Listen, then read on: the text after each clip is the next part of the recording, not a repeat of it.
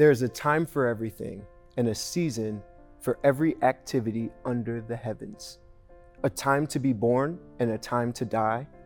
A time to plant and a time to uproot. A time to kill and a time to heal. A time to tear down and a time to build. A time to weep and a time to laugh. A time to mourn and a time to dance. A time to scatter stones and a time to gather them. A time to embrace and a time to refrain from embracing. We are starting a new sermon series called Seasons of Life. This series is based on the book of Ecclesiastes.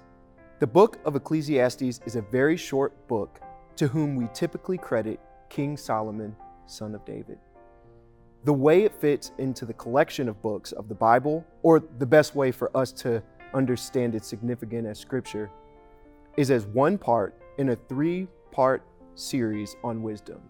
In this trifecta, we have Proverbs, Ecclesiastes, and the infamous book of Job. Pastor Deb Lemoyne wrote this about the book of Ecclesiastes.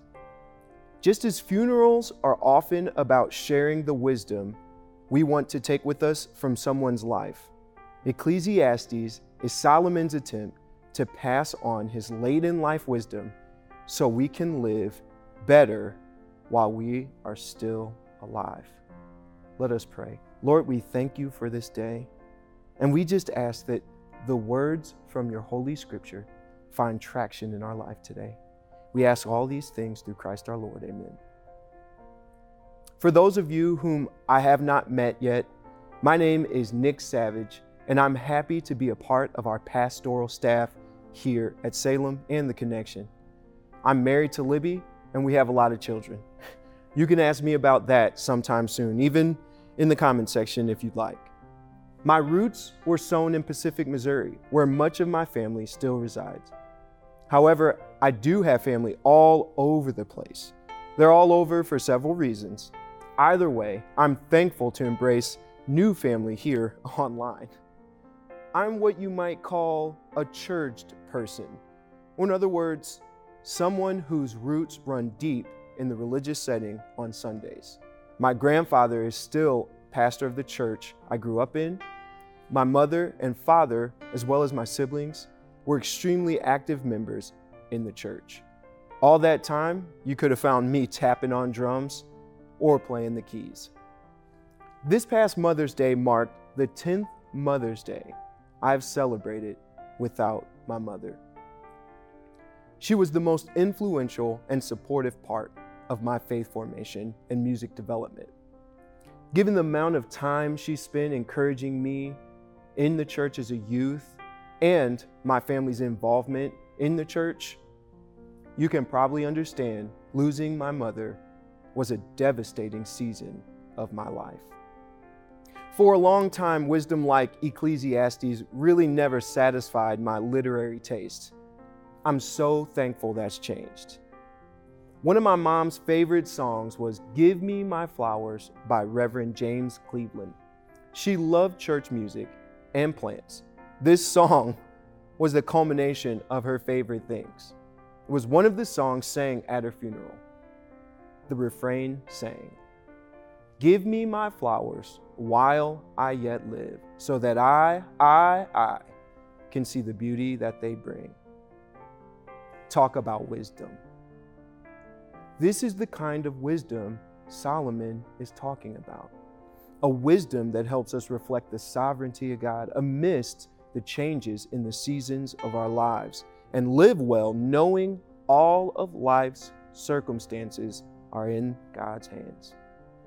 The time for love is now. Seasons will change, but God's love is everlasting.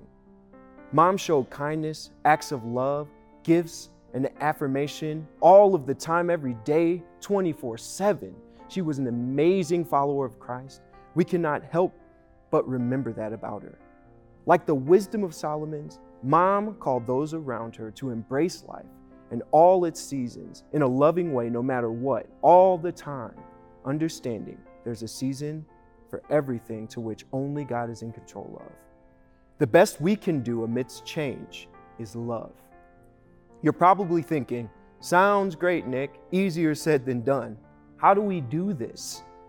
Matthew chapter 11, verses 27 through 29, Jesus says this: "All things have been committed to me by my Father. No one knows the Son except the Father, and no one knows the Father except the Son, and those to whom the Son chooses to reveal him. Come to me, all you who are weary and burdened, and I will give you rest. Take my yoke upon you and learn from me, for I am gentle and humble in heart, and you will find rest for your souls." See, losing mom is probably the toughest thing I've ever gone through. Last week, I actually heard Pastor Katrina talk about those who've always had a strong sense of faith and how incredible that really is. That wasn't me. I was filled with frustration. I had a lot of questions. I had not always looked at circumstances through the view of the gospel. I sometimes felt defeated, confused, alone. I could go on. Through much of the Gospels, Jesus is found meeting people right where they are, showing them love of God. In other words, no matter the season of your life, Jesus is present. Jesus is present with the woman at the well, the blind man, Lazarus, the lady who was bleeding, Zacchaeus, Mary Magdalene, the man filled with demons, his disciples, the children. I could go on. Jesus tells them, "Come to me and you will find rest." Today, Jesus tells us, "Come to me, you will find rest." I used to think of Jesus as the best character in a bunch of great stories, central to the scripture, sure. But this scripture says something else to me. This reveals Jesus as the connection with the sovereignty of God in all of our life's seasons. No matter who, what, when, where, why, or how we need God, He made a way through the person of Christ. Today, I believe with all my heart, when it comes to all the seasons of our lives, that the person of Jesus Christ is the link, the constant, the connection, the embodied wisdom. Jesus met me where I was when I lost mom. Jesus embodies wisdom. When others encounter Him, He meets them where they are too, in loving kindness and with caring actions. It is this hope that helps me understand the incredible amount of wisdom and faith in what was to come that Solomon must have possessed to write Ecclesiastes. I thank God for my family and especially for my mother. If you listened closely, earlier I mentioned 10 years of celebrating Mother's Day last week. I've come to understand and embrace the seasons of my life with Mom and am eternally grateful for them. I'm equally grateful for this present season of my life and the seasons to come. I count my experiences a victory because I can share God's love with all people. I pray you too can rest in Christ in the seasons you've experienced and the ones to come. Would you pray with me? Good and gracious God, we thank you for this day. We thank you for the gift of your holy scriptures. And we ask that the words of our mouths and the meditations of our hearts be acceptable in your sight in every season. We pray all these things through Christ our Lord. Amen.